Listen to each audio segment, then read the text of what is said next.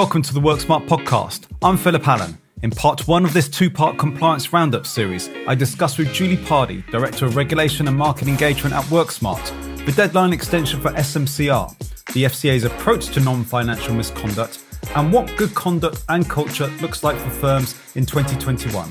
So let's get to it. Julie, thanks for joining us today on this WorkSmart podcast. Well, as you know, the regulator has delayed the first assessment of fitness and proprietary, which are aspects of the certified persons element of SMCR, from the 9th of December of this year to the 31st of March 2021, which gives firms, I quote from the regulator, significantly affected by the coronavirus pandemic, time to make the changes they need.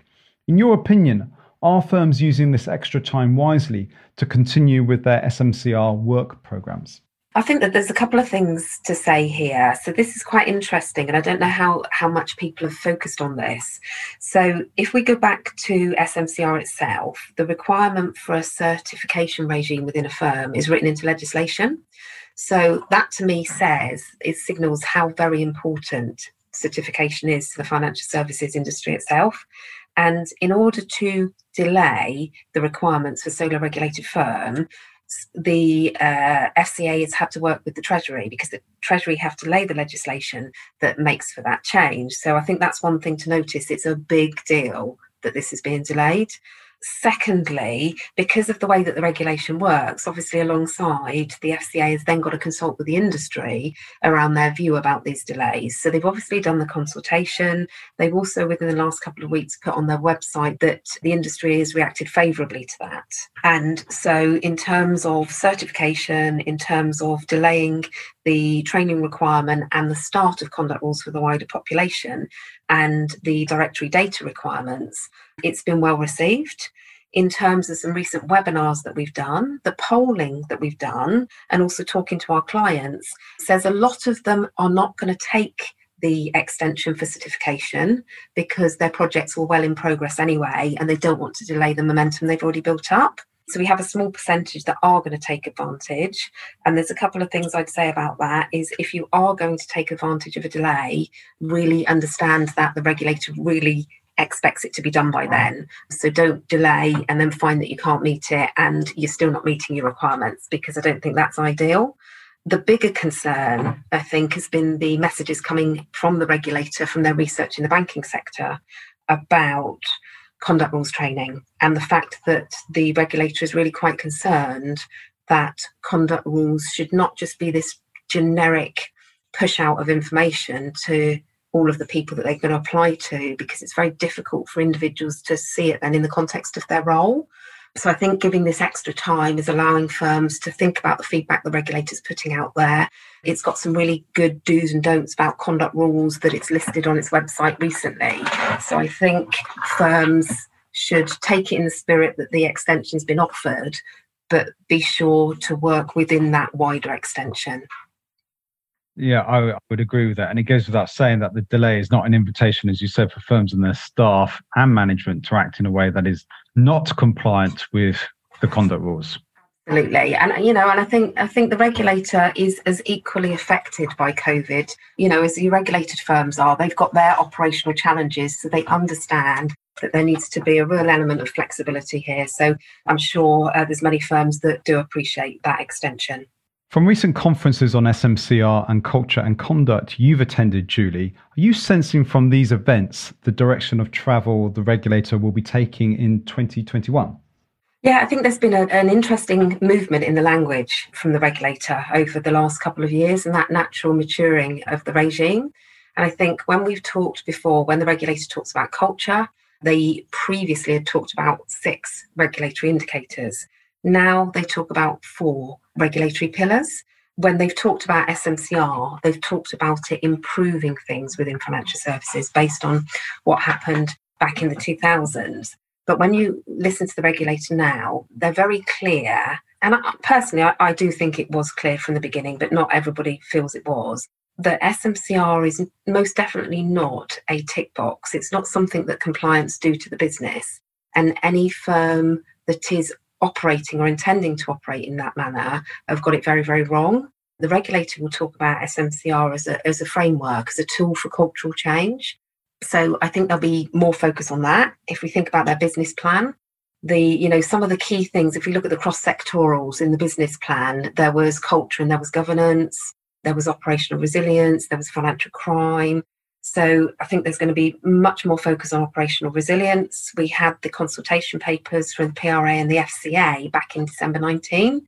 The closing of the consultation was delayed because of COVID. So that closed at the beginning of October. And I think there'll be a lot of focus on that. But again, I see firms maybe misconstruing some of what is required here. So with the operational resilience piece, as it stands in the consultation, it was really focused around enhanced firms from an FCA perspective. And we know that there's only about 400 of those. And so firms just need to be mindful of picking up the good practice where it's good practice to do so, but not applying rules that don't necessarily need to apply to them. So I think on conduct, there's going to be more focus on, so how do you know? So, how do you know your culture's good? How do you know that you haven't got poor conduct? So what are the measures that you use? And I think it's not just about thinking about what firms have got or have had traditionally, it's what they can use in the future.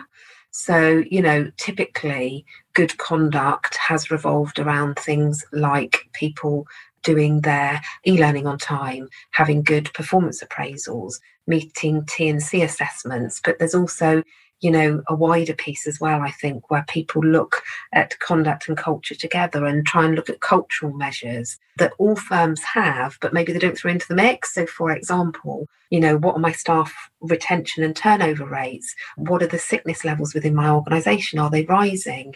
What about whistleblowing events? What about grievances? All of the things that maybe talk to the fact that there could be pockets of things going on within a firm that might suggest that there might be an issue that needs dealing with.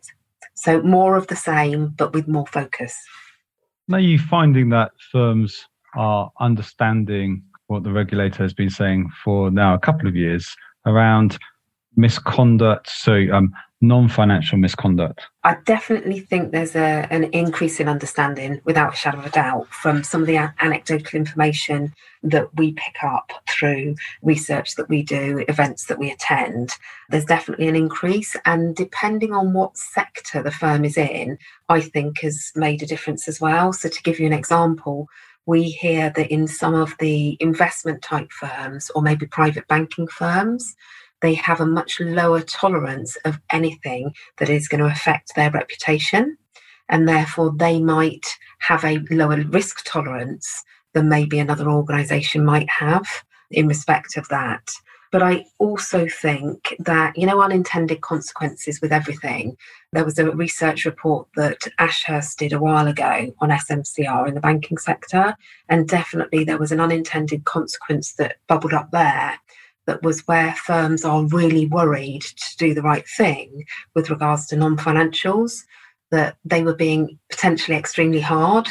And in the last couple of regulatory speeches I've heard David Blunt and Peter Ewing make, they've been trying to say to the industry, look, do you know what? People do make mistakes, and we're not necessarily saying if one person has a conduct rule breach, that means they're not unfit and proper, therefore they shouldn't work in financial services anymore.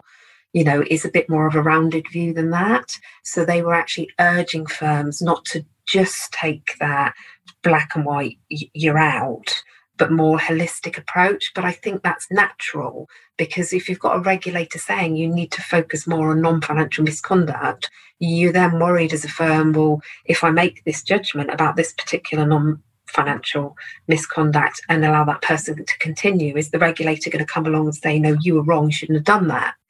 But I think if they've got the right frameworks, the right systems and controls for overviewing that, then I think it aligns to the firm's risk tolerance and how they feel about that topic currently. Thanks, Julie. In part 2 of this 2-part series, Julie and I discuss the importance of reviewing and improving your conduct rules training before discussing why all firms in 2021 should embed the FCA's 5 conduct questions into their practices, policies, and procedures.